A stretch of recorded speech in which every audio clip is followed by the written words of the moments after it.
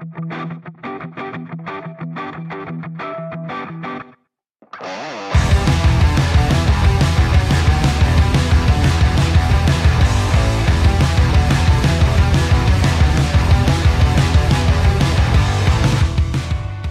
evening, everyone, and welcome to another edition of the CrowCast Weekend Wrap, the second of our preseason series this year so far, and still coming to grips with this wonderful new technology that we're using.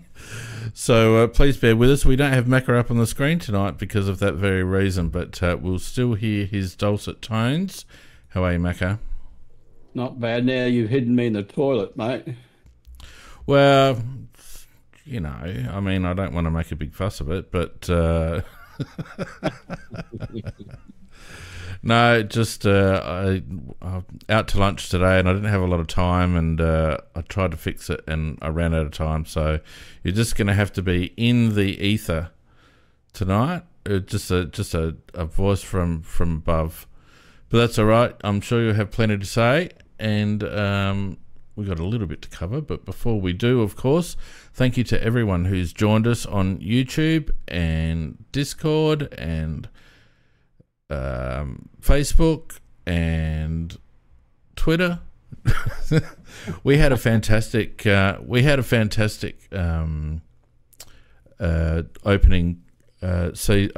opening episode to the season, Macca. I'll get my words out in a minute.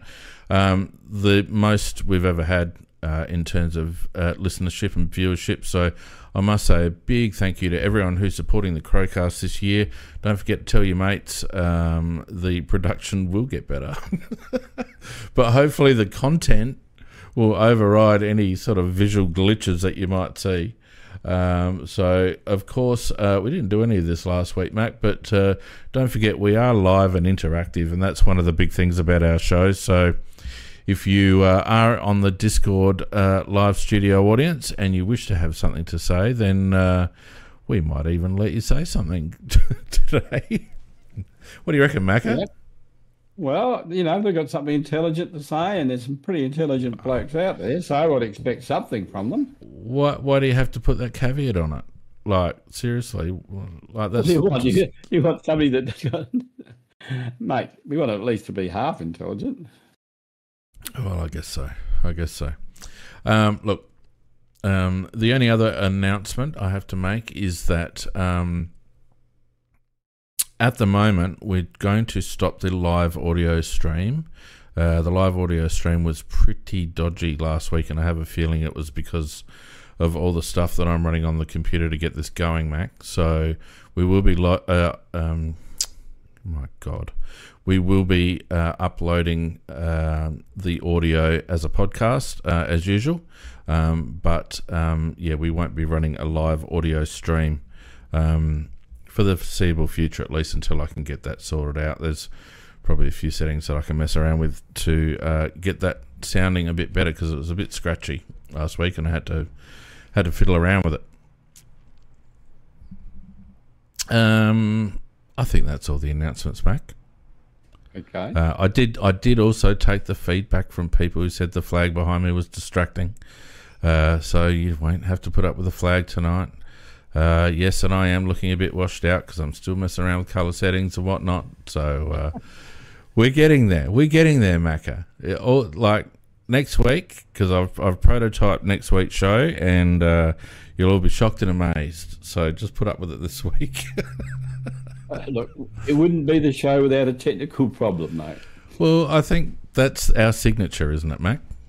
It is. It's what makes us unique. Exactly. Apart from our amazing insight.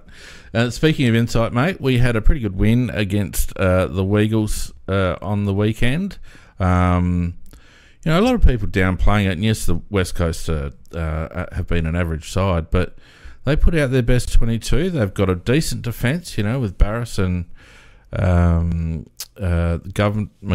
there, and they've got some strong midfielders with Yeo and Gaff and a few others. So, I mean, it's not as if they're a terrible team. No, and I'll tell you what, young Harley Reid, I do like the look of him, mate. I thought he's a boy man. He loves the physicality side of it. Yeah, He's going yeah. to be something special. Certainly made an effort to ensure that people realised that he wasn't going to be intimidated. I loved it. And they will benefit from him. And I think he's, there's been massive raps on the kid and their comparisons to Judd and all the rest of it. And that's obviously premature. But I think he's going to be a very solid player for them.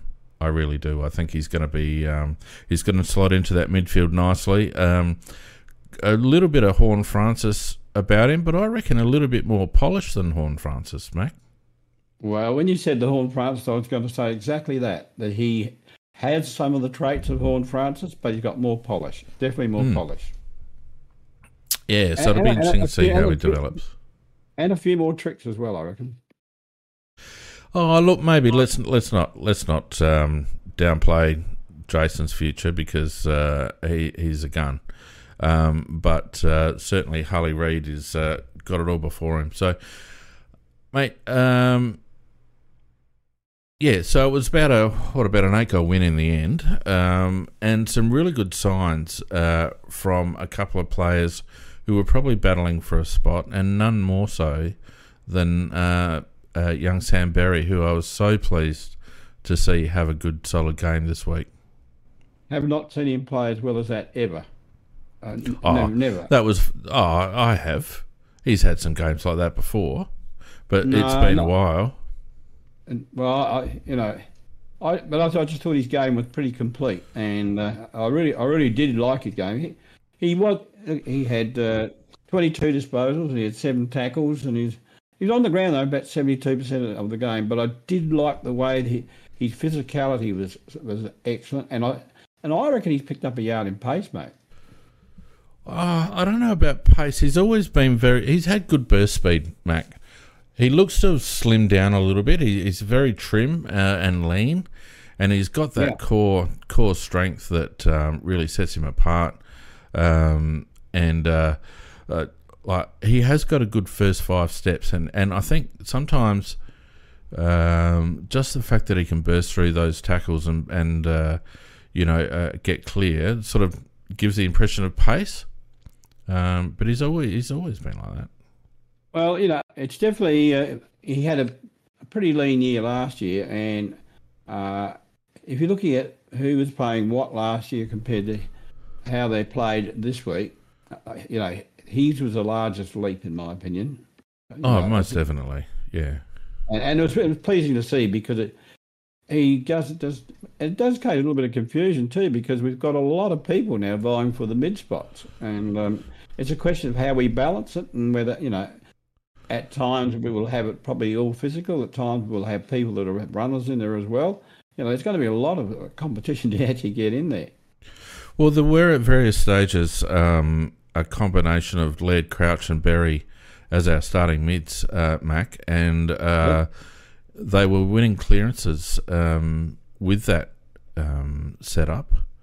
They were, and you talk about Sam's outside pace, and his ability to burst through and break tackles, and maybe yes, he's a ball getter and he's an inside player and all the rest of it.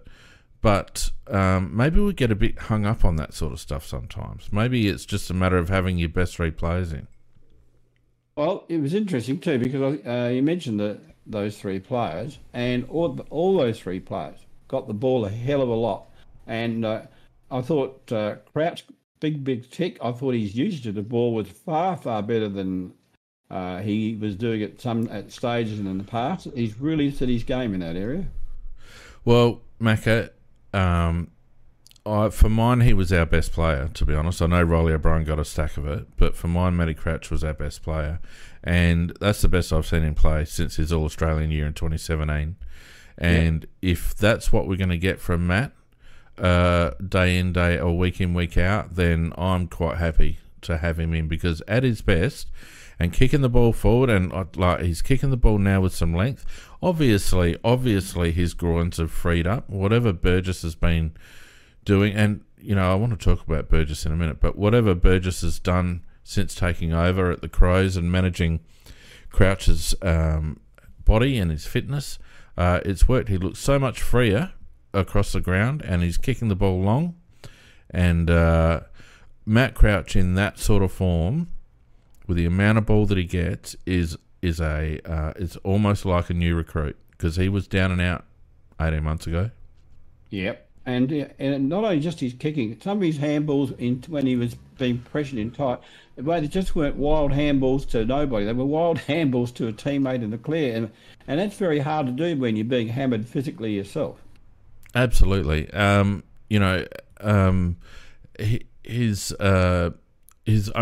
only question that I will continue to have with Matty is his defensive work and whether he gets found out on the rebound.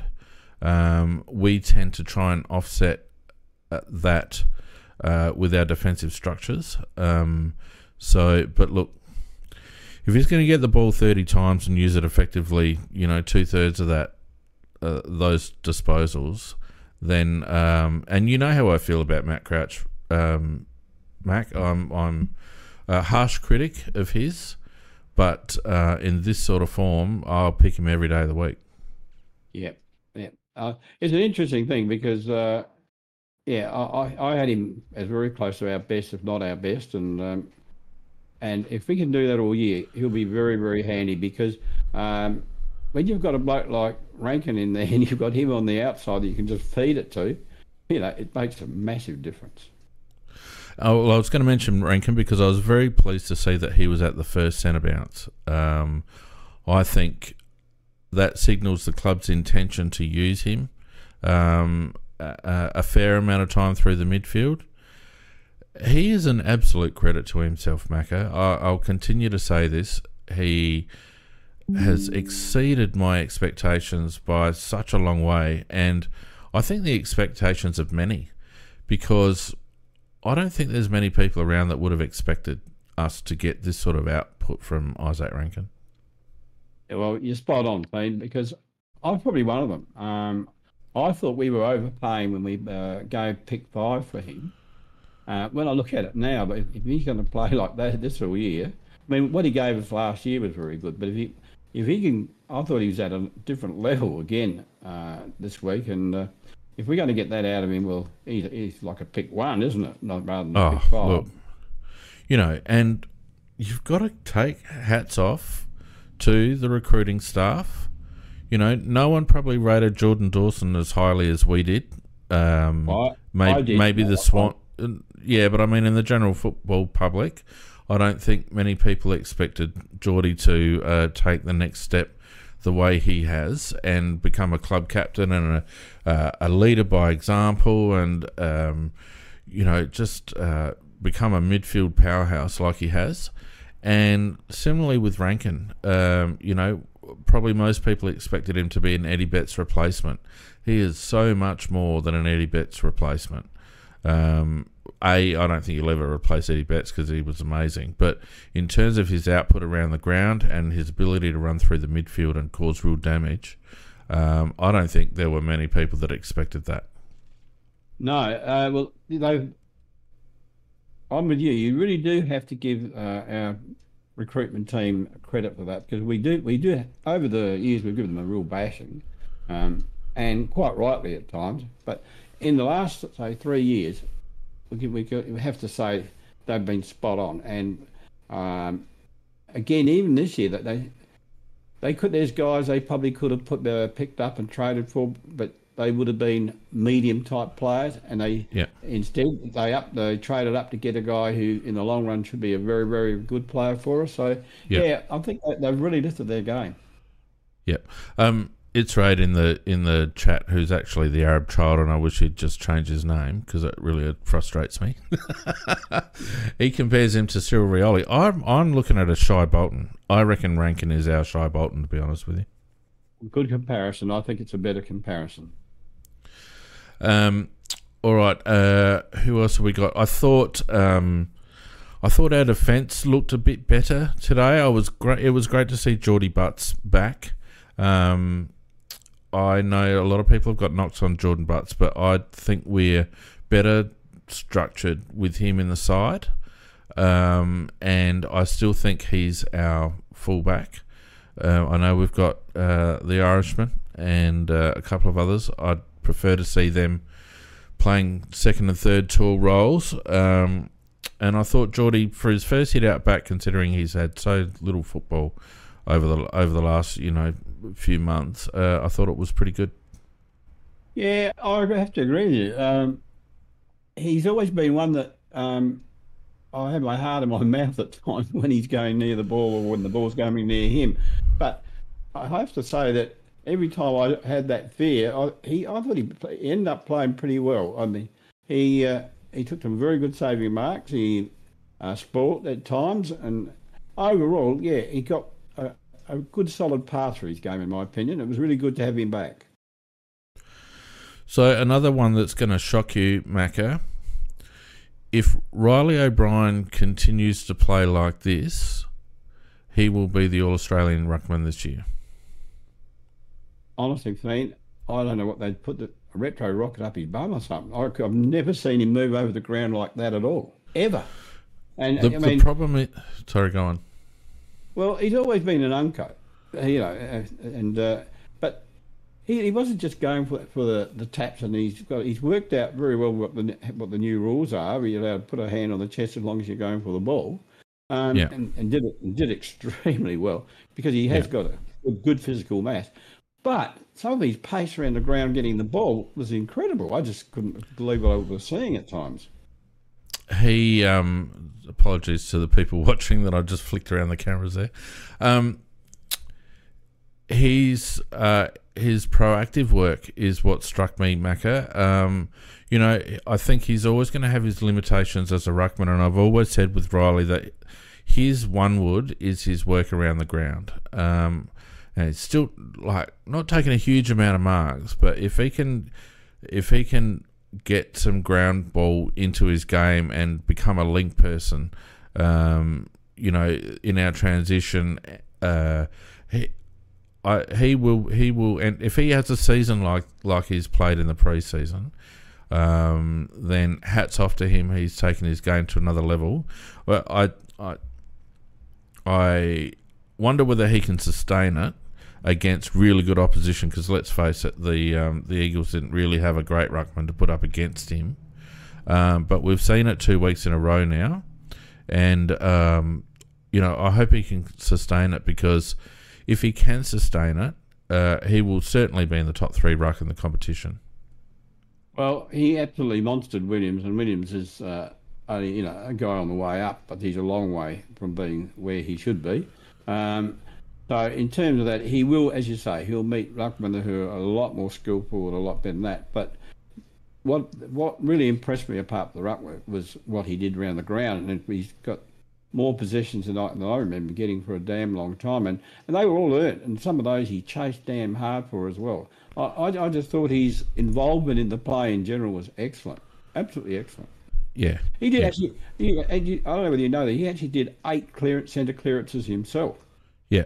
Yeah, and when you combine that with Riley Thilthorpe chopping out, who's also a beast below his knees, it becomes a pretty potent sort of a 1-2 punch in terms of our centre ruckman. I dare say we might see O'Brien play a few cameos up forward, depending on the situation. We've got Burgess in the wings if we want to stretch a team. What we need is Riley's around the ground output, and if he can sustain his preseason form, then that's exactly what he's going to give us, and I won't have any complaints with him if that's what we get every week. Yeah, look, and he's uniquely fit. I've never seen him ever anything like that, and even his shape is different. Well, let's talk about that, because I've noticed over the preseason the shape of a few of our players changed. Sam Berry we've already talked about. You just mentioned Riley O'Brien. Tex is as fit as I've ever seen him. Yes. Even Darcy Fogarty has trimmed down.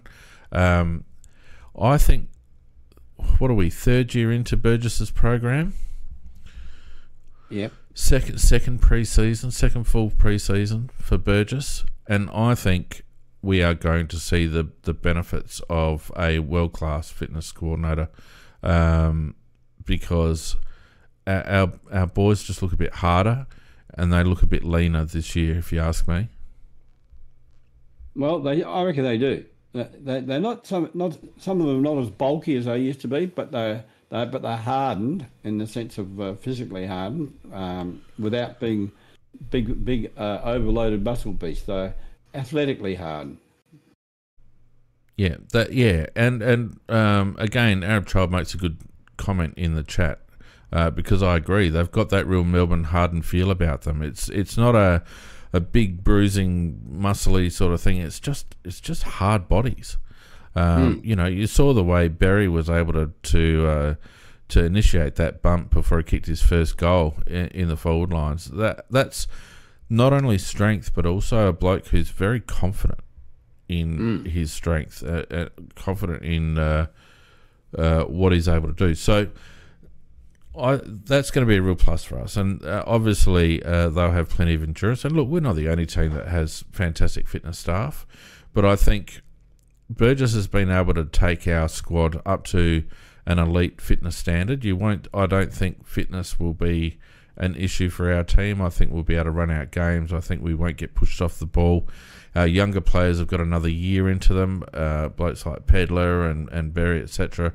Rochelle have got another year into them. I think Josh Rochelle hopefully will benefit from Darren Burgess's work, because as we spoke about last week, he was starting off the back foot, coming through juniors during COVID. So, that's a key ingredient to us starting to contend for finals, Mac. Yep. Shelley had a few runs through the middle as well. He had 3 clearances himself, Rochelle. So, he kicked 3 goals up forward. He and Rankin, they do have a very good understanding between those two. Well, I think it was Jordan Lewis made a very good point on the commentary during the game, talking about the relationships between the players and the chemistry between the players. And, a couple of times they passed off and they probably didn't need to. But he said, it's those little things that build that connection and build that chemistry amongst the group. And, 2 players connecting up in Rochelle and Rankin, you could do a lot worse, couldn't you? So... a very nice pair indeed. And not to mention, we've also got Saligo in the wings as well, who came in the second half, and he looked. And somebody said in the chat, I think, can't quite get that name. But they, when he came on, I think he had about 14 touches or something in the second half when he came on. And he looked good. He looked good. So our options are really good. Yeah. So a couple of other shout-outs in defence. I thought Michael Lanny looked a lot better this week. Didn't look as hesitant. I felt he looked more assured and back to the lad that we know. He'll certainly benefit from a season under his belt.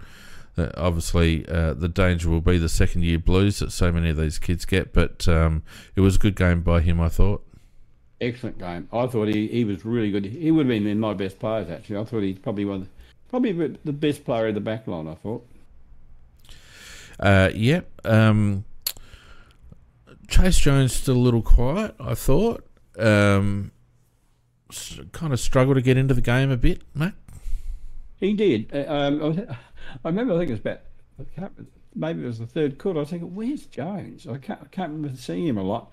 And then all of a sudden he started getting a couple of kicks. Now, I don't know what his time on the ground was, but he didn't get a massive amount of possessions.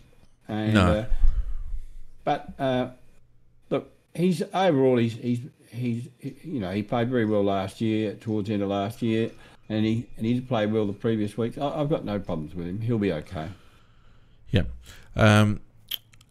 Mitch Hinge is an interesting one. Obviously, he copped some injuries to the back end of last season, and he's come back and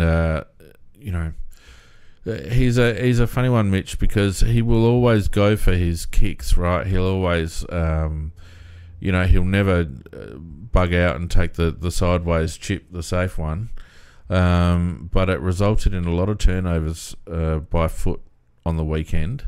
I felt that he looked a little bit. I felt like he looked a bit more on pace this week in terms of being in the game. But a lot of people wringing their hands about, hinge. He'll be fine. I've got so much time for him, and I reckon, shaking the rust out, he'll be better for it. It's amazing because he is normally a very, very good kick, but he just had a day where he did struggle to hit targets. Well, it was a bit all over the shop last week as well. He's just such a bull off half back, and when he's on sock, that left foot is laser. So I'm willing to give him the benefit. He's got another couple of weeks to on the track, and I'm certainly not worried about him at this stage. In fact, I was quite happy to see him get a little bit more of the ball and be a little bit more proactive. Up forward, Tex obviously did all he had to do. Our small forwards we've talked about. Thilthorpe looked all right up forward, Mac. Dropped a couple early that he should have taken. I thought there's probably about maybe 3 that in the first couple of quarters that he probably should have held. But then he started to get them, started to hold them.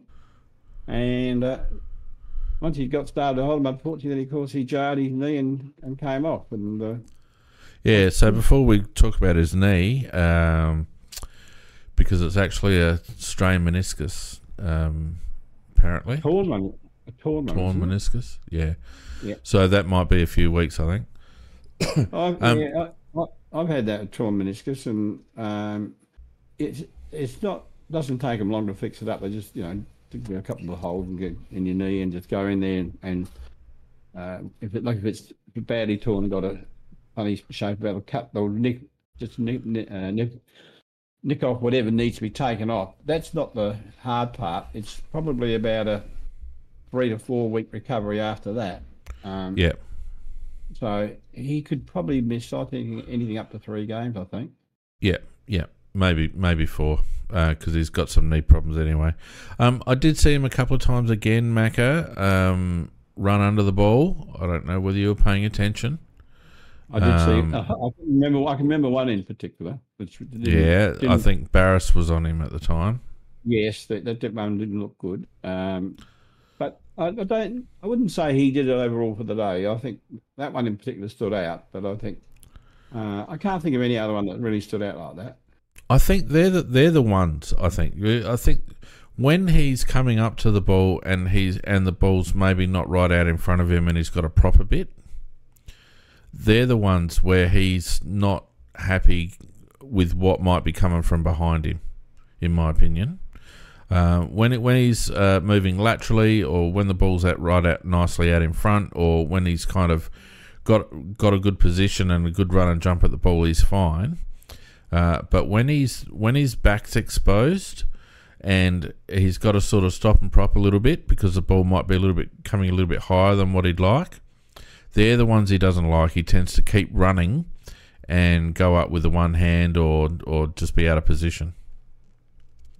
I don't think anybody loves a hospital ball, but I'm not talking about hospital balls, Mackie. You know what it's like. You're coming up to a ball and it just holds up in the breeze, or it's a little bit higher than you'd like, and instead of being able to run full pace onto it, you have to stop and set yourself and then jump. They're the ones that he struggles with, in my opinion. Yeah. Look, he's still doing his trade, and I think he was a bit hit and miss on the weekend, and there were a couple of good ones he took as well. So I think he took 7 marks for the game, something like that. So he wasn't totally hopeless, but there were a couple where... Didn't say it was hopeless, Macca. Didn't say it was hopeless. No, but there were a couple there that he should have taken and didn't. But it was a very windy day too, Clem, which also does make it harder the higher the ball.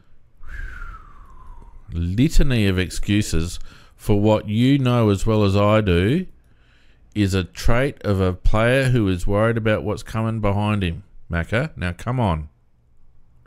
Toughen up. I'm not saying that there was one real bad one that really did stand out. I agree with that. Yeah. I haven't, I'm not saying that that's a standard part of his game. That's what I'm saying. There are occasions when he does it, but it's not. I wouldn't say that it's standard. I think it's standard in those circumstances. But anyway, let's not labour the point. I thought he did all right. Hopefully he doesn't have too much trouble getting back on the park, but it is a bit of a shame because you would have liked to have seen him hit the ground running in round one. So opens up a few opportunities, none more so than for Mr. Fogarty, who I haven't been impressed with this off-season, Mac. Well, I thought he played a stinker on the weekend, to be honest. A real stinker. I mean, would he get 10 possessions, something like that? But they were nothing possessions.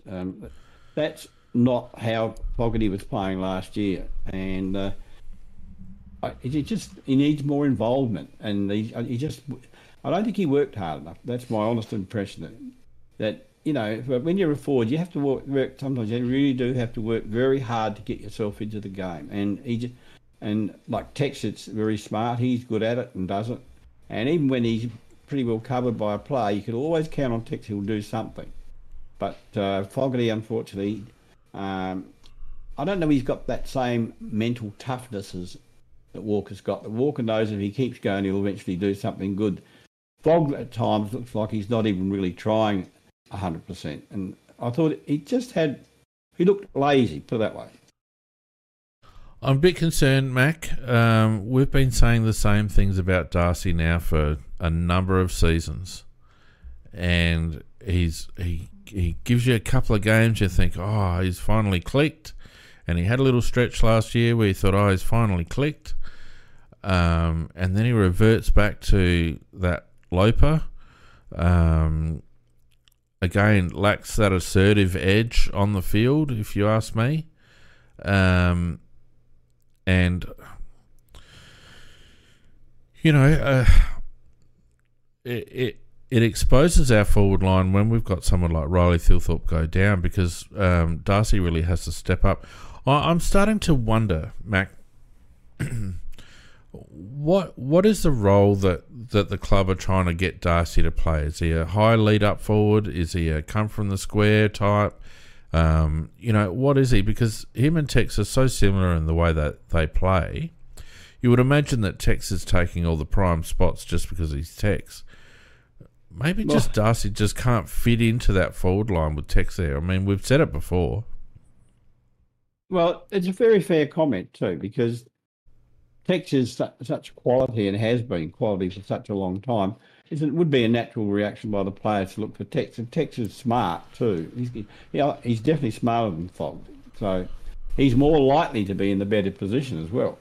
So I think it's a very valid point you made. So, but that means that Fogg's just got to work a little bit harder and think about his game a little bit harder as well. What can I do to present myself so that I am the one that they're going to kick the ball to? Yeah, I think Jad on the chat makes a really good point. He says that Fogg gets annoyed when things aren't going his way and then he drops his bundle. I think there is a bit of that, but look, to me that's coaching. You've got a certain amount of players up forward and they've all got to work cohesively and work together.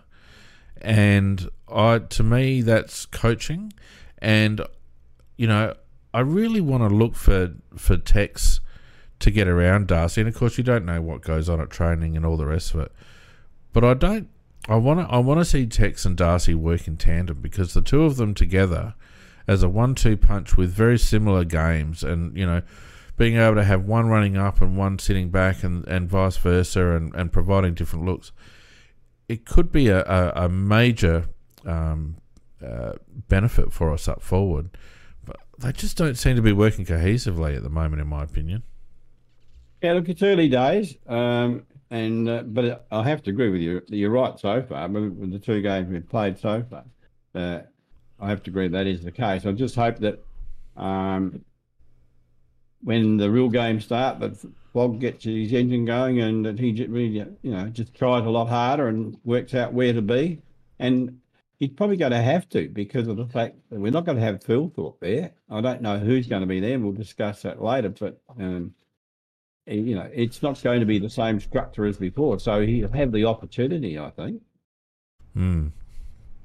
So a couple of other fringe players, Lockie Scholl continue to be Lockie Scholl, and I mean, he showed good form last pre-season as well, and got the agate a bit. I don't want to get too much into our first 22, but he hasn't done a lot wrong, Lockie Scholl. No, he's got a wing sewn up. His ball getting is excellent. He's really good at getting the ball.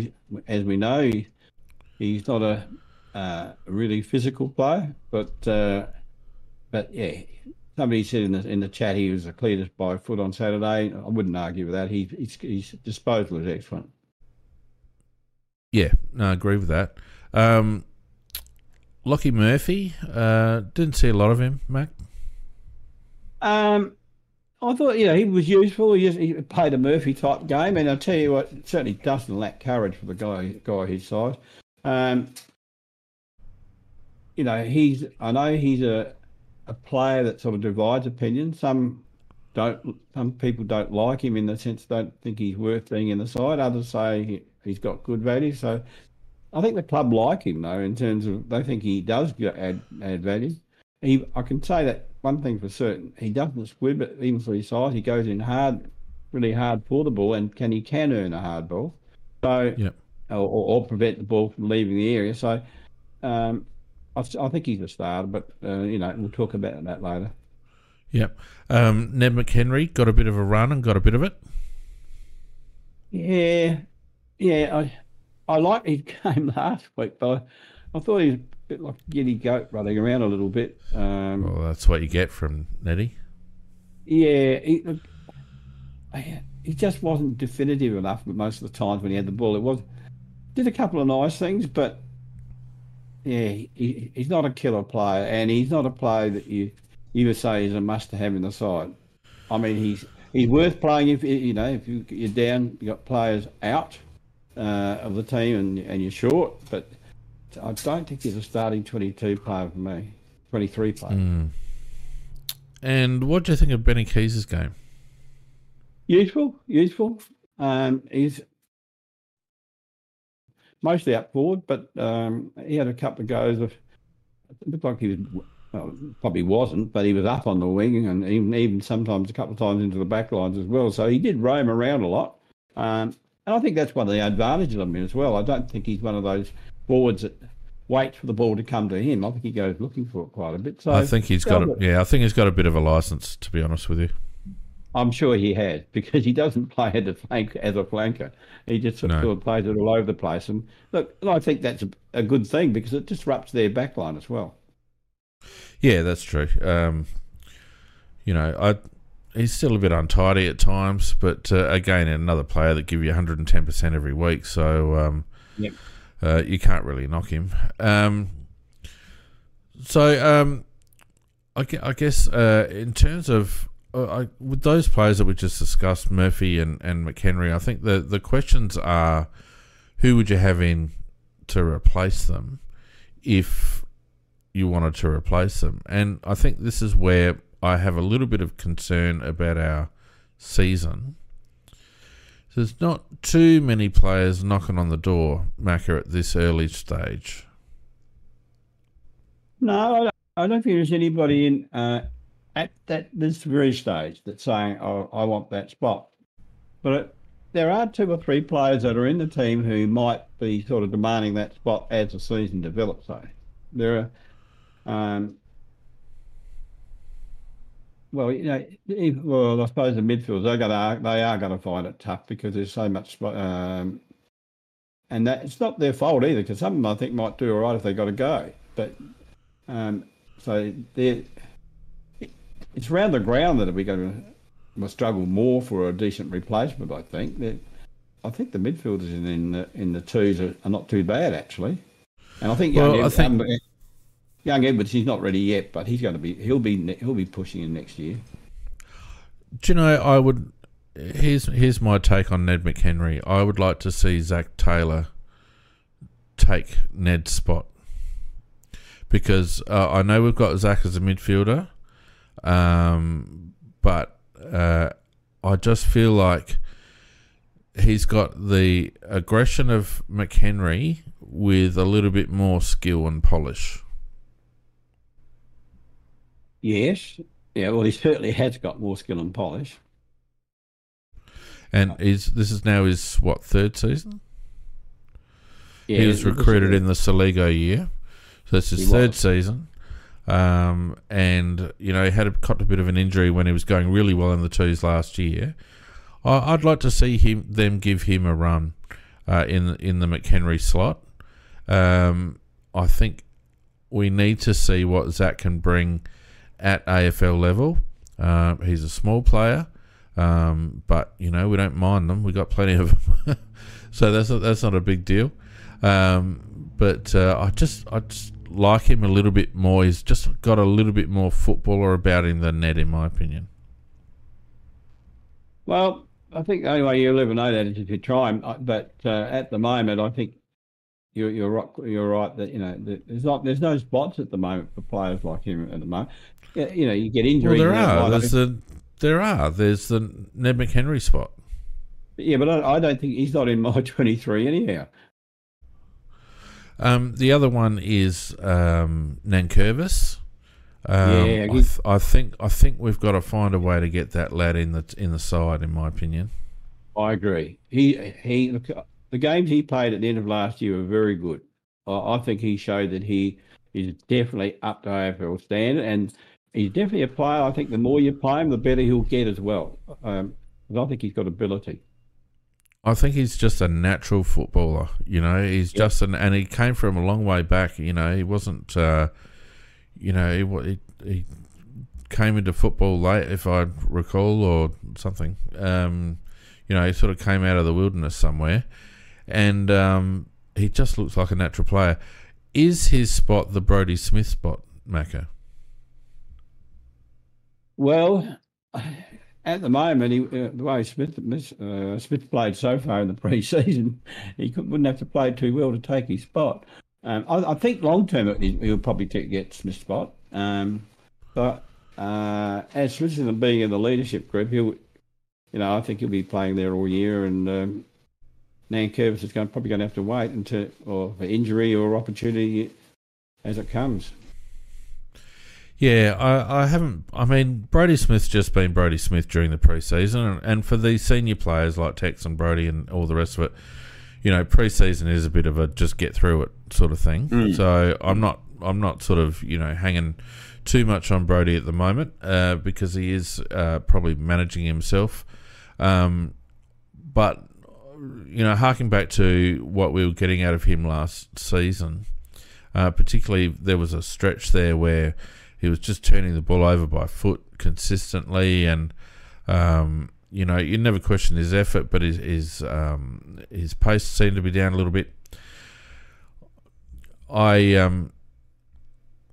He's got skills that Nankervis doesn't have, but Nankervis has got skills that I don't think Brodie has either. We would lose a little bit in terms of rebound off halfback, I think, with not having Brodie there, but by the same token, as we know, a lot of that rebound seems to come back over our head, with Brodie's less than perfect foot skills. Well, the 50, 60 metre bomb, and it's just a 50-50 ball, and if they get hold of it, they come flying back down the centre. So he's the danger in playing Smith on the halfback flank, as we found, that he's kicking to just over the centre line and in between there and the 50s. And if it doesn't go to the opposite, if it goes to the opposition, which it does quite a lot, then it rebounds very quickly. That's why I think one of the reasons why they stuck him on a wing last year, because of the fact that when he does a 50, 60 metre, at least it's in our forward 50. Well, I was going to say to you, when was the last, and I know structures might change and the game changes and all the rest of it, but when was the last time you saw Brodie Smith stream forward from behind centre and kick one of those long goals? It's been a while. Yeah. Well, he's definitely coming towards the end of his career. We used to get that out of seed as well, and I mean, I don't want to write a bloke's career off, but I think Brody needs to probably be pretty sharp in the first month, or otherwise Nankervis will be waiting in the wings, I think. And look, to be honest with you, Macca, I don't know whether halfback is necessarily Nankervis' spot. I don't know whether he's necessarily got the pace for a wing, but I could almost see him as a high half forward. Yeah, look, I think he can play on wing. I think he's got reasonably good pace, good enough to play on the wing. J-Mac makes a comment about Smith that he loves the handoff goals. Well, J-Mac, you're right. He loves getting the ball to have a shot at goal, a handoff, but he usually kicks a bloody point with it. That's the only problem. Yeah, I mean he's always been that sort of player, but we also used to get some running goals from him, similarly to Sloane years ago when Sloane was playing on a wing. We get those big runs down the outside and nice long 50-metre goal. We haven't had that from Brody for a long time. Nankervis is a very interesting player. It'll be interesting to see where they play him in the twos, because that might give us some indication of what they might think about him. I think he'll do a more than adequate job at halfback. I just don't know whether that's the most effective place for him, to be honest. Dowling is another one, Mac, that I think is probably not far away from being given a crack. He played very well last week, Billy Dowling, when he got his opportunity. He has got ability, Billy Dowling, and I'm sure he'll get a league game one day. But the problem is, he's competing with a lot of people for the same position, and that's the problem. But I do like Dowling. I think he has got the ability to play at the level, but it's whether he's ever going to get the proper opportunity. I think he needs a bit more upper body strength, Mac, certainly to play midfield. He's got Harry Schonberg around him. He's got Zach Taylor around him. He's now got Edwards around him as well. So there's a bit of competition, and there's a few blokes jostling for their careers at the moment, and I think blokes like Dowling, as good as he is, may just find themselves getting shuffled out. Don't forget, we've got a couple of players lined up for next season. Tyler Wells, etc. You can't keep these players on your list forever. And no, I agree. And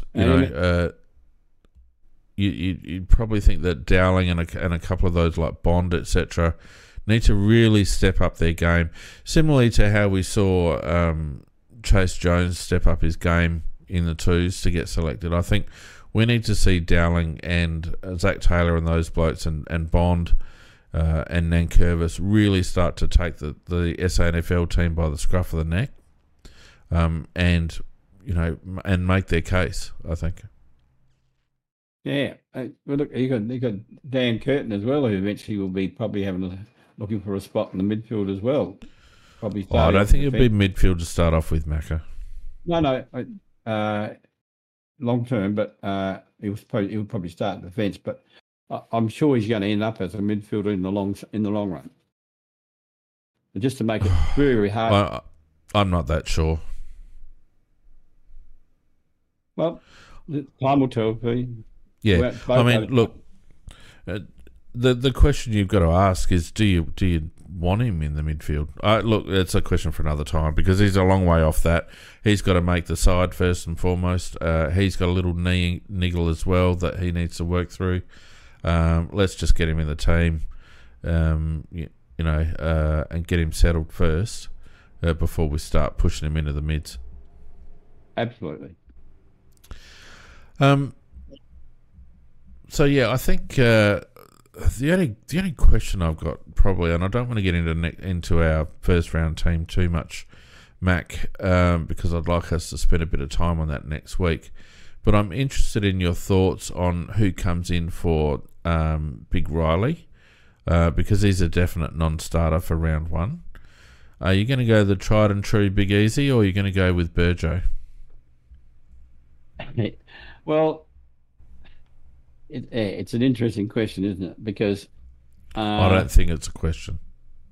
Well, I would actually, you'd say Himmelberg should have the advantage, but if you go by his preseason game, but admittedly he's playing in the back line. Look, personally, I would if it's out of those two, if that's the way they're going to structure, and I'm not saying they're going to structure that way, but if they do, I'd go for Burgess. Yeah, I'm a Burgess. A few people in the chat saying Gallant. If we picked Gallant, we don't have a second ruck. And I know it's not the be all and end all, but I think O'Brien does need a chop out. So I would be giving Burgess a run. I like the way he marks the ball. I like the way he attacks the ball in the air. To me, Macca, I've been an Elliot Himmelberg backer for a long time, but I've just been so disappointed over the last 2 years that he just hasn't been able to take his intensity up a level, because I think he's actually, for a big fella, he's got a lot of good traits. He's got good skill. I think he's got a really good football brain. He's quite calm with ball in hand, but he just lacks that intensity, doesn't he? And I think in today's game, in the modern game, you have to be 100% intense. I don't even know whether it's laziness. I think it's intensity, to be honest with you. He's certainly not intense enough. I agree with that. And no, I don't think he's lazy. I don't think he's just got it in him to be motivated at all costs type of thing.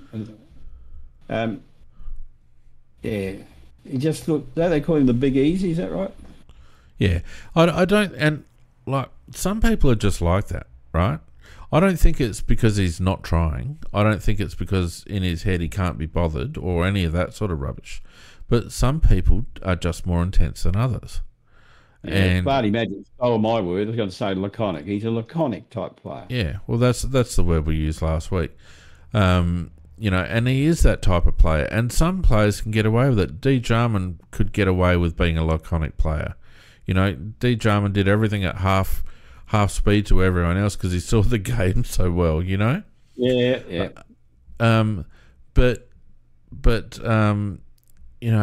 Big Elliot,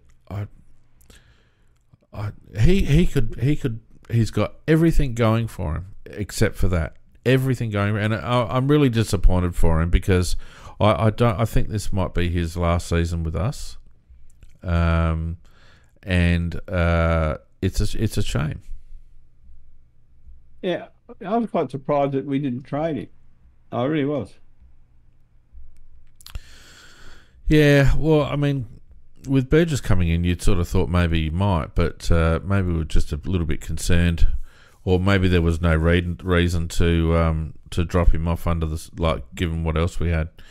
But yeah, I think they're obviously trying him down back. I don't think he has the intensity to be a defender. And Mac, maybe that's why they kept him on, because of Nick Murray, right? I think that's probably the only reason. That could be the only reason, because there's no other logic for it. Yeah. So, yeah, Burgess for mine. I don't think they'll look at Kieran Strawn. I think he does well when he comes into the ones, but I don't think he's the type of player that they'd be looking for to replace Riley Thilthorpe. So I think it'll be Burgess that'll come in against his ex-Gold Coast, isn't he? So it'll be against his old club, right? That's where he came from. We played with 25 players on the weekend. It goes back to 23, so there'll be 2 more drop out, and that's in plus Thilthorpe going out. Well, one will be Riley, the other one will be McHenry, you'd say. Well, Riley, no, there's got to be. It'll be Hamill. Hamill will go out. Oh, sorry, and Hamill. Yeah. McHenry and Hamill, they'll replace Thilthorpe, obviously. And Thilthorpe is an extra one going out, so that's the one to get replaced. And and we think Burgess. But I also would like to see Keane come in. I have great raps on Keane. I really think he is going to be a very, very good player down back. I thought when he took over last year, he was very good. And to me, I prefer him there rather than Borlase. Oh, well, no question about that, Macca. But I don't know whether Keeney's right yet. Did he get a crack in the jaw eventually, or was it just concussion? Just concussion. Yeah, so if he's right to go, and there's no reason to think he won't, then he would come in for Borlase, you would think. I hope so, because Borlase's disposal was horrible in the early parts of the game. I mean, he didn't go badly. He didn't go badly, but he is, to me, the weak link down back. He's the one that, if I was an opposition coach, he'd be the one I'd be making sure I had somebody put on him that he couldn't handle. Because yeah, you'd try and funnel through Borlase's opponent, wouldn't you? He's just a good, honest player. He's probably a bit of a tweener. He lacks pace. Tries very hard. Excellent SANFL player. Would he get on another list? I'm not sure whether he would. Maybe his insurance, but I don't think he'll ever be a best 22 player at AFL level. The opportunity was there because we delisted him, and then we took him up in the rookie draft. So, I mean, he could have been grabbed by Port Adelaide if they wanted him. That's right. Nobody wanted him. So look, I don't think he's a bad player. He was an excellent player at Sturton. I was glad that we picked him up when we did. But he just hasn't come on. He's probably not the right size for the type of player that he is. And seems to lack endurance as well, which is interesting because he's built like a brick shithouse. But, so, probably... I don't even think he's fringe. I think his insurance is the type of guy that you keep on your list for events such as Keane getting injured, in my opinion. Exactly. And I think, Keane coming in, and you've got Geordie Butts now back in as well. I think it makes our defence a little bit better in terms of our matchups. Yeah, you've still got Worrell, you've still got Michael Lanny as well. So it does make the defence look pretty strong. Yeah, and, looking crystal balling a little bit, but it'll be interesting to see, because we obviously played with the Butts-Murray combination predominantly last year when they were both fit, and Keane coming in to cover that. When Nick ends up being fit again, it'll be interesting to see what they do there. Yeah, well, we shall see. Might be one too many. Anyway, look... it could be, exactly. It could be. So I'll throw open the chat if anyone wants to have something to say, because I don't think there's too much else that we can talk about, Mac. I'll throw a couple at you. What do you think of Pedlar's game? Quiet-ish. I think, a little bit of reconfiguration through the middle with Sam Berry having, what do you have, about 12 or 13 10-bounce attendances. So I think that affected Luke's ability to get into the game.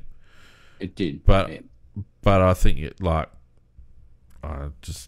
he's just a bloody gun as far as I'm concerned. I'm a massive fan, so not in any danger, and I'm not worried about his form or anything like that. He played quite well the previous week. Yeah, the interesting thing, as you said, Berry was basically taking his opportunity into go in the middle. I saw him in the middle probably once or twice. I can't remember seeing him in there a lot. So basically, he was on a half forward flank, and that can be starvation.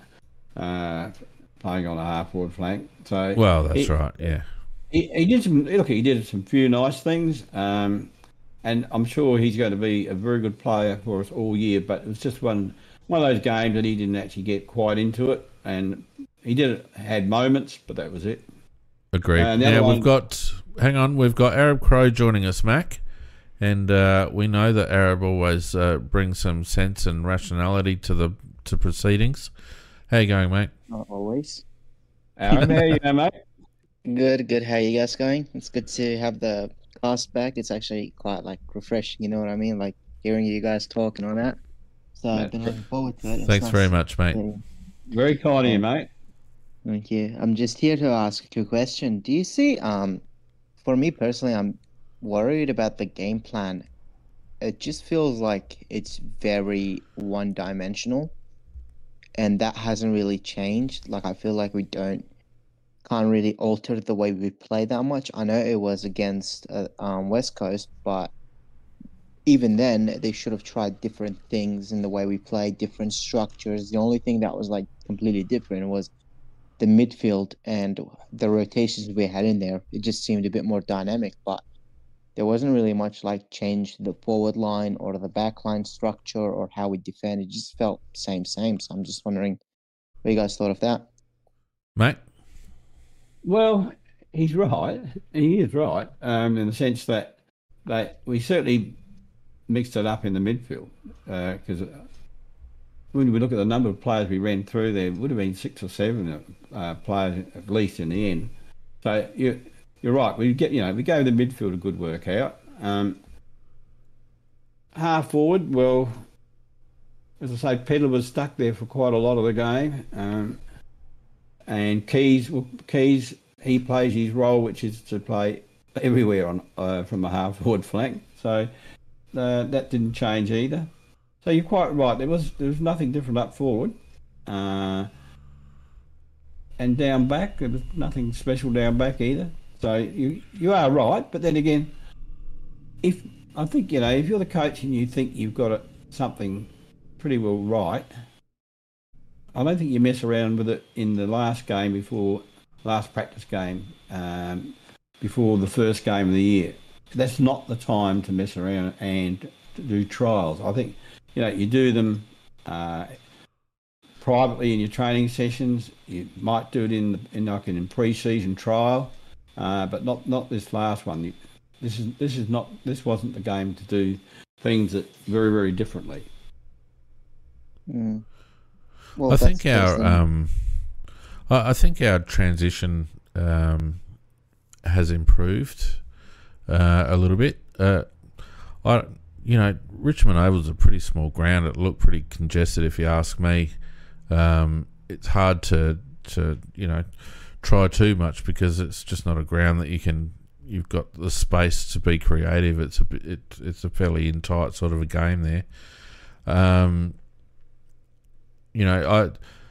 I see us trying to change lanes. I see us kicking it into the corridor a bit, which I like.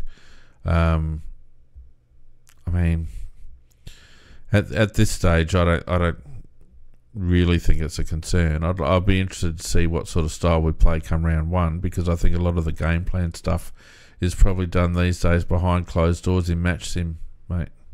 Yeah, I think so. Particularly if you're going to do something that's slightly different. And one more thing is, speaking of Fogarty, I heard you guys earlier. I just want to add one more thing is, I think the problem with him is that we are trying to play him as a half forward, and while he does not have the body build for it. Like, he's just that run up, mark it, kick it kind of player. We can't expect him to be like a Tex where he will get like 10 disposals, 15 disposals. I think he's just one of those players where like on average he would kick like your 1 or 2 goals, 3 goals, and that's it. And unfortunately, that's just the kind of player he is. Like, yeah, I don't know about you guys, but even when I see him run, he's just like runs like a fat person, to be honest with you. Just like wobbling all over the place, No, I disagree with that. I think when he does lead up Arab, he is quite good as a connector, playing high. I think half the time his problems are more when he is deep in the forward line, because I don't think he's got the space to run into, because generally that's where Tex is running. Yeah, I don't know. That's just my opinion. I don't know. Yeah, sorry. No, go on, mate. I was going to say that partly is what Arab is saying is right, but the way it is structured is that you've got the tall, like Phil Thorpe, hanging around the square is supposed to take the marks, like anything like the contested high ball, and Fogarty if that opportunity presents itself. But if Fogarty wants to get a lot of the ball, he actually has to make a league that's even better than what Tex is offering. I mean, and that will happen, and it should happen. I mean, Tex can't be in the right spot every time. There's many a time when the ball's coming in from different angles where if Fogarty got on his bike and made the lead, they can give the ball to him. And that did happen a couple of times. I can remember one very nice lead he made. But I don't think he made enough leads overall. And it's work rate. It just comes back to what we were saying before about work rate. He's a lazy player, and I think he let himself down by not working hard enough. Yeah. Good to hear your voice as always, Arab. Thank you, guys. Nice to have you back, mate. Anyone else want to have a chat? You've got about 5 minutes if you've got something to say. If you aren't on our Discord and you're thinking, how the hell did that guy just get onto the bloody podcast? Links are in all our descriptions for our Discord channel. It's an excellent place to share your opinions, both on game day, during the live stream, and also during the week. We have some pretty lively chat as the season goes on, so get around it. The link's in the description or on all our social profiles. So come in and then you can join the live show chat and come on and do what Arab just did and talk bloody sense, because God knows, Macca, sometimes we struggle. Yeah, we do at times. I'm looking at Vardy Magic. When are you coming on, Vardy? No, he won't. He just won't do it. Well, he should. I mean, he's protecting. I actually think I think he's actually the Prime Minister of Australia, because he's got this bloody identity that he wants to check, that he wants to protect, and I'm not going to push him anymore because that's his prerogative. Well, I'm not asking him to bear his bum on TV or something like that. I'm just asking the guy to come and talk. He must have a distinctive voice. Maybe it's Graham Corns. Maybe, Vardy don't talk like this in a high voice or something. Yeah, well, see, Vardy, now you can actually, just chuck your voice through an AI generator, and then you can be anyone you want to be. You can talk like Albo, mate. You can talk like Albo. No, look, we like having Vardy in the chat, because the thing about having Vardy in the chat is that he just comes up with the right stat at the right time, Mac. He does. And you can just have an eye on the chat, and you get, oh, thanks, Vardy.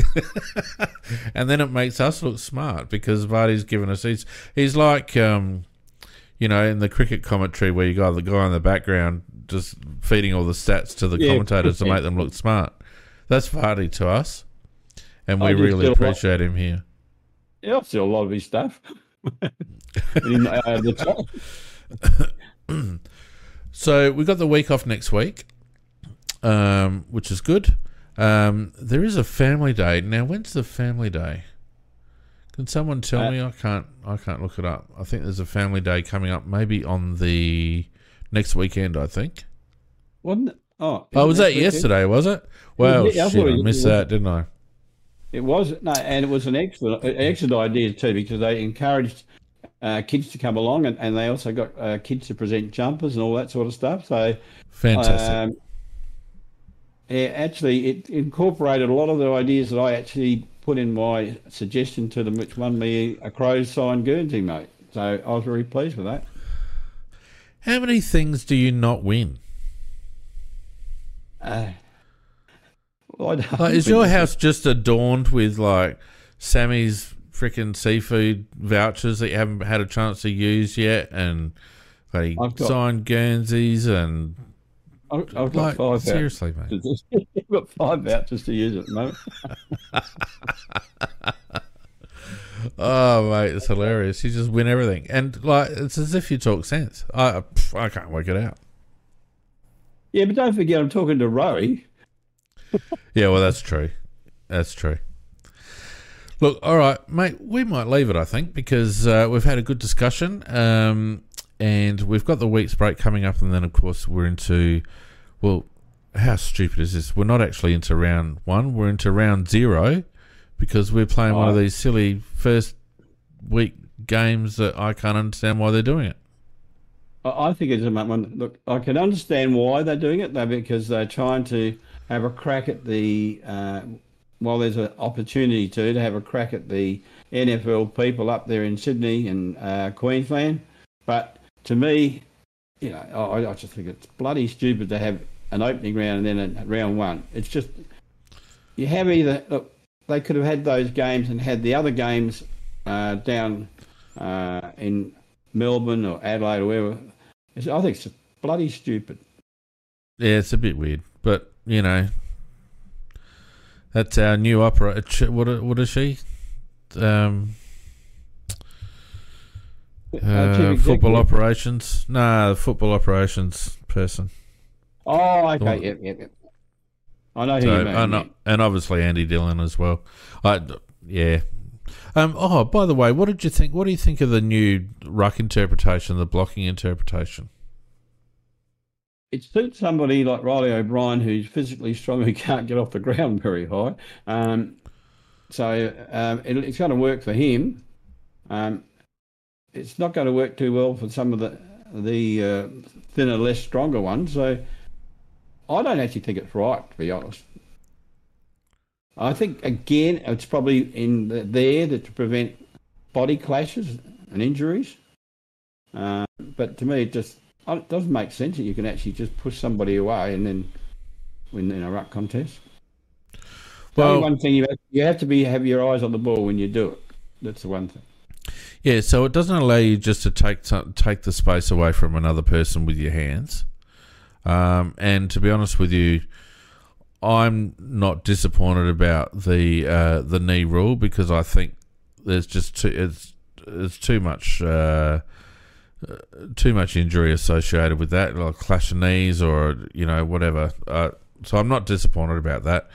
I just think they should have gone the whole hog and not allowed the hands as well. I think it should be a straight up run and jump, without any contact between the ruckman. That's what we had the centre line in the circle for, remember? So that the ruckman didn't interact, they just ran at the ball, and they seem to have lost sight of that. Totally. I mean, I remember when they first put that line in, players would be going on all different angles, trying to work out how they could get an advantage. But it certainly stopped the front-on clashes because players were coming from sides and all that type of thing. But you're quite right, though. The clashing of knee for ruckman is bloody horrific in the sense that if they can actually lose, be put out of the game altogether with that if they get hit in the wrong spot. So I think it's a good thing to remove that. But it does seem strange that you could actually push somebody away just to get the ball like that. But we'll see how it pans out. It may well it'll be reinterpreted 17 times before the end of the season. Yeah, it'll work well for O'Brien. No doubt about that. It'll work well for him. Yeah, now all he's got to do is tap at the right spots.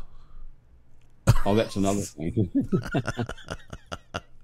And last thing, a couple of people on the chat talking about the bump. Who was it?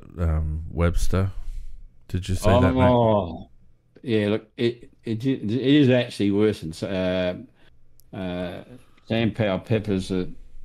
It's the guy's actually kicked the ball and then he's taken off and into his head. I mean, he's actually disposed of the ball before he's launched. Yeah.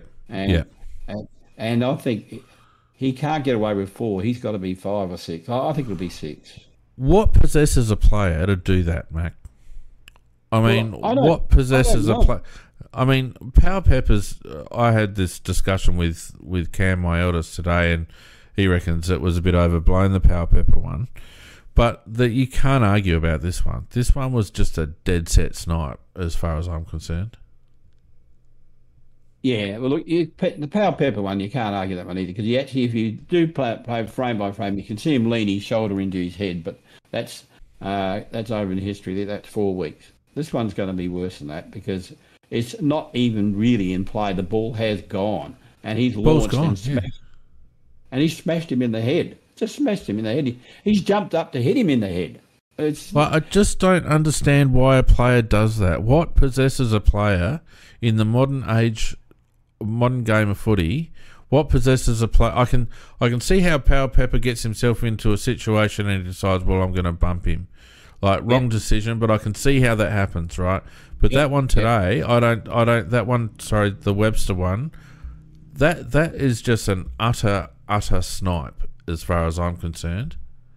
Yes, plain filth, and I don't think they'll be going by any guidelines. They'll be just looking at it as an incident, and the look of the incident, and the result of the incident, and what it means for the look of the game. And I think he's going to really get a big one. I mean, I think he's got to get a minimum of 6, but it wouldn't surprise me if they went 8. But it's certainly got to go at least 6, I think. Well, I think they were relatively strong with Power Pepper. I was happy that they gave 4, even though I thought it could have gone more. But 4 sends a message, like, we're not going to put up with this shit. But this one, if you're giving Power Pepper 4, you've got to give Webster 8, in my view. Because I think it was double, like, in terms of, flouting the rules and all the rest of it, it was double strength as far as I'm concerned. So should get double the penalty. No questions asked, no ifs, buts.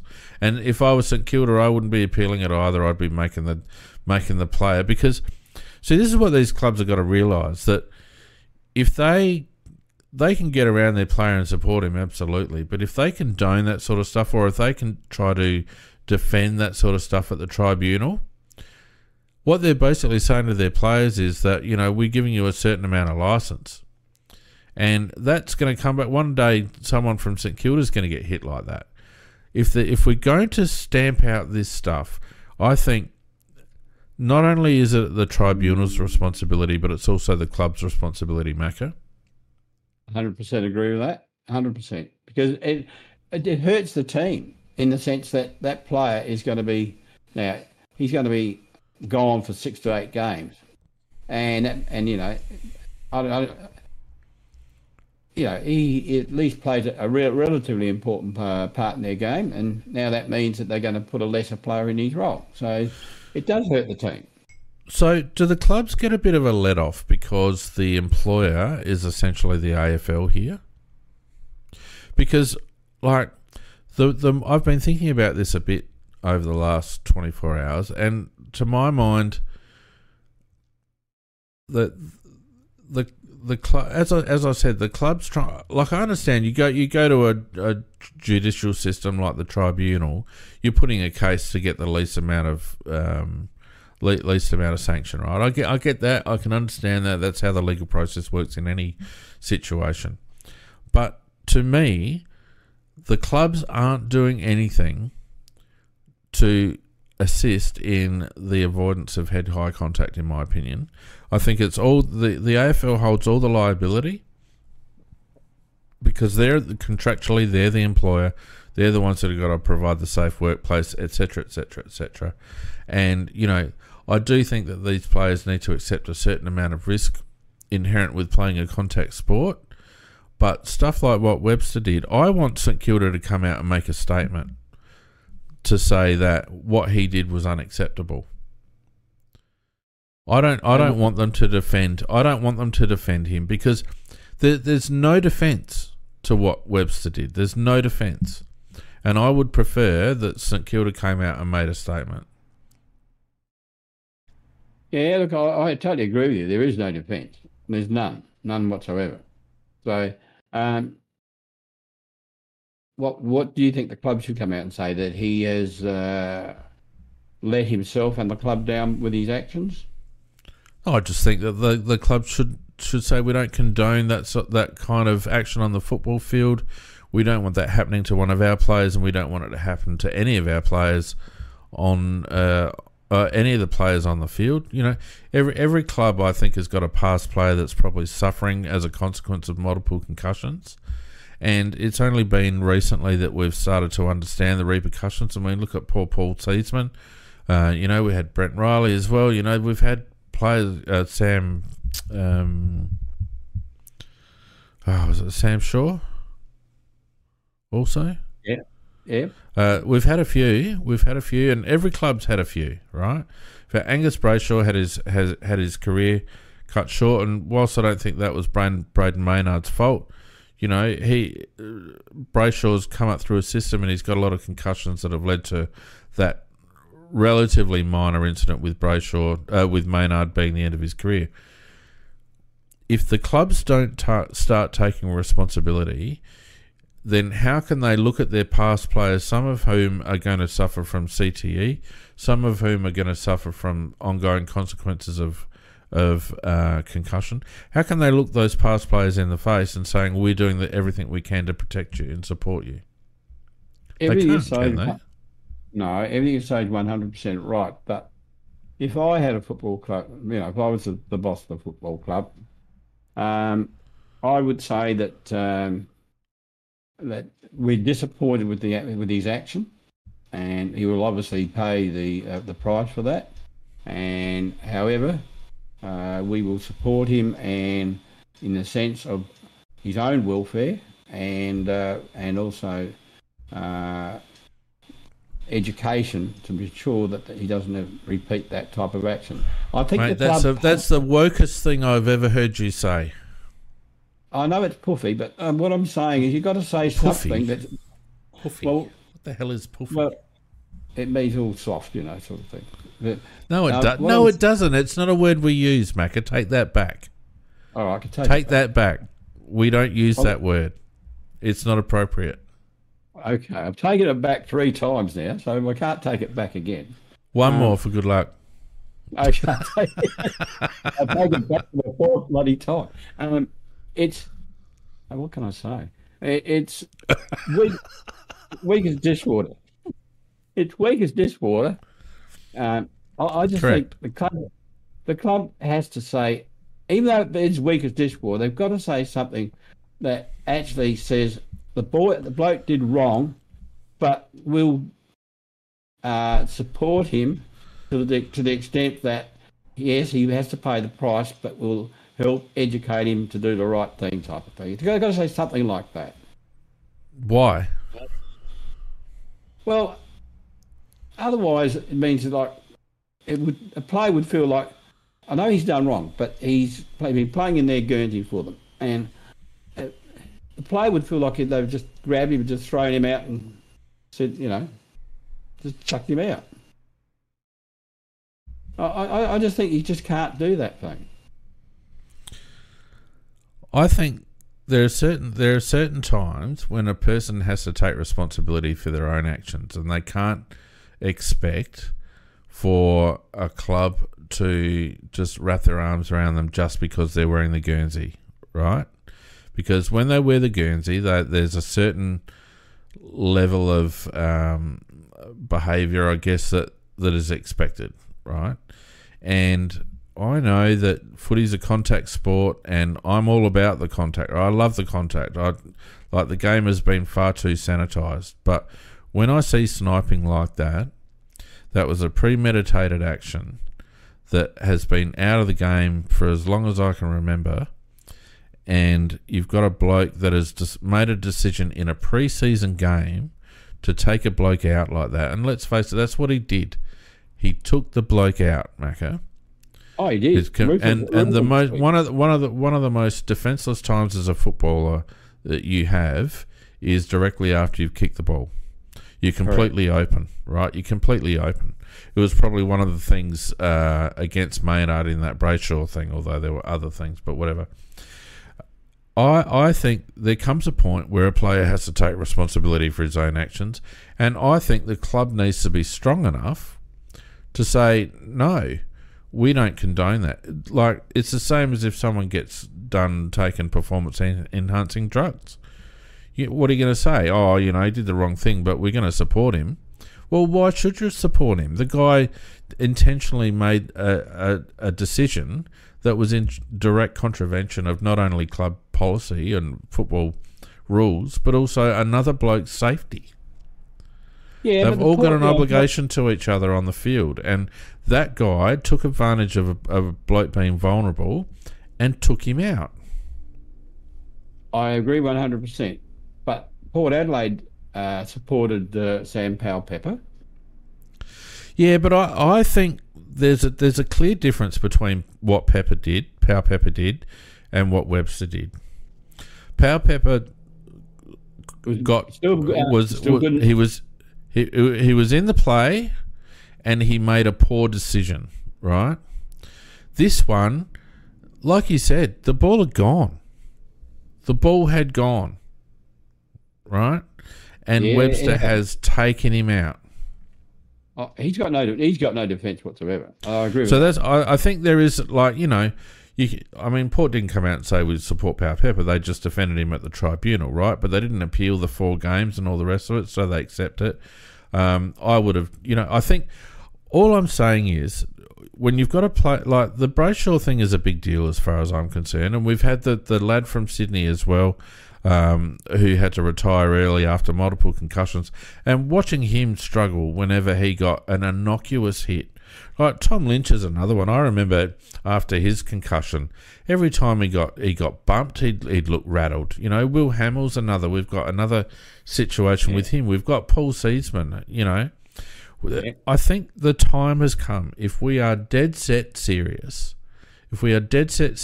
about a player's duty of care, there's always going to be accidental and incidental head knocks, Macca. Yep. There's always going to be that, and I don't want to sanitise the game to the extent that we're playing touch football. And I think a bloke that signs up to play Aussie rules at any level accepts a certain amount of risk. What I don't think that person accepts is being shirt-fronted when he's completely open, like what happened on the weekend. Oh, that should never happen to a player. It should not happen. 100%. You know, things like what Powell-Pepper did, I think that's within the boundaries of what can happen, an acceptable risk. Powell-Pepper made a bad decision. You're being kind. He made a bad decision. I'm being a little bit kind to him, but I think Powell-Pepper's was still in play, so it was more of a split-second decision, and he made the wrong one, right? Made the wrong one. It's the same thing as the sling tackle. Taking the sling tackle out of the game has taken time because it's a natural instinct for a bloke to tackle a bloke to the ground. But, you know, in order to avoid that head-on ground contact, we've got to take it out. Sam Berry's going to have to be really careful with the way he tackles. I've seen him bring a couple of blokes down and be quite lucky that they haven't hit their heads, because otherwise he'll do matches. I'm talking about I'm talking about the intentional snipe, Macca. The intentional snipe, the absolute unnecessary, totally avoidable, intentional snipe. Look, he's got no excuses in the world, and I know that he will argue that he'd made up his mind to launch into him before, while he had the ball, and the time lag was very short, etc., etc. But having said that, he shouldn't have been doing, even if the guy had the ball, he shouldn't have been doing what he did. He left the ground, didn't he? He left the ground. He left the ground because his shoulder belted the guy in the head. So how long has leaving the ground to bump been like a no-no in Aussie rules football? Forever. So he can't even argue that, because the bump itself was illegal. Take the timing out of the equation. The bump itself was illegal. He left the ground, leapt into him, right? So it was illegal. And then you bring the timing into it, and it's just, I'm sorry, but it's unforgivable. Unforgivable. You know, and one of these days, Macca, if we're not careful, and it shocks me that it hasn't happened already, but one of these days a bloke is going to cop an elbow to the head and he's not going to get up, and we're going to have a Phil Hughes situation. I know. That is the danger. That is the danger. You know, 100%. And I think it is inherent not only on the AFL but also on the clubs to draw a line with their own players. And say, if you do this, we will not support you. Well, I think you put that on the table. You put that on the table and say, we want to play hard. We want to play fair. There is a line, and if you cross that line, we will not support you. Look, I think that's an excellent idea because what the clubs do, they do come out and support them even when they've done wrong. But I reckon that you're 100% right. It should be policy that when it's something like that, the club doesn't come out and support. The player takes his punishment on his own. They can give him the club can give him a representative, etc., and all that to help him. But by the same token, we don't want any public statement from the club supporting the player. That's right. I do agree with that. But as it is, I mean, every time somebody smashes into somebody's head, that the club supports them, they didn't see it happen. Or what gets me is they didn't see it happen. I mean, God, how many replays do they miss then? Yeah. Look, they're treating people like dickheads, right? They are. Yeah. And as they say in the chat, they roll out lawyers and all that to help them. But by the same token, I think it has got to that stage, Fiend, that one day somebody will go down, and he just needs a knock in the right place. We saw that happen in the cricket field. Yep. And somebody will die. Yep. And you don't want to see it. I just don't want to see it. And so I don't want to labour it any further. That's my opinion. I hope that the clubs take a stronger stance. B Packer in the chat asking to name our round one team. That's what next week's episode is going to be all about. So for those of you who have joined us on YouTube for the first time, or you're not a subscriber yet, please give us a subscribe and a like and chuck the notifications on. We're on every Sunday night. But subscribing will get us into the algorithm a little bit more, so we really appreciate your support on that one. As I mentioned earlier, Macca, if you're not on Discord and you're thinking that you want to get involved in a really solid footy community, we've got, how many people we've got on Discord these days, Mac? We've got 364 members on Discord now. That's amazing. So and we'd love to have more. There's always good chat. There's always good banter during the games. There's always good banter and excellent chat during the live stream. So the links for those are in the descriptions of all our socials. And as I mentioned last week, as you can see down here, there's lots of opportunities for your logo to appear on the podcast. So if you are inclined to want to sponsor the CrowCast, there's plenty of opportunities. There's also ad spots in the audio as well, so you get good bang for your buck. So I'd be pleased for anyone who has a business and wants to support the CrowCast to give me an email at sponsorship.aflcrowcast.com.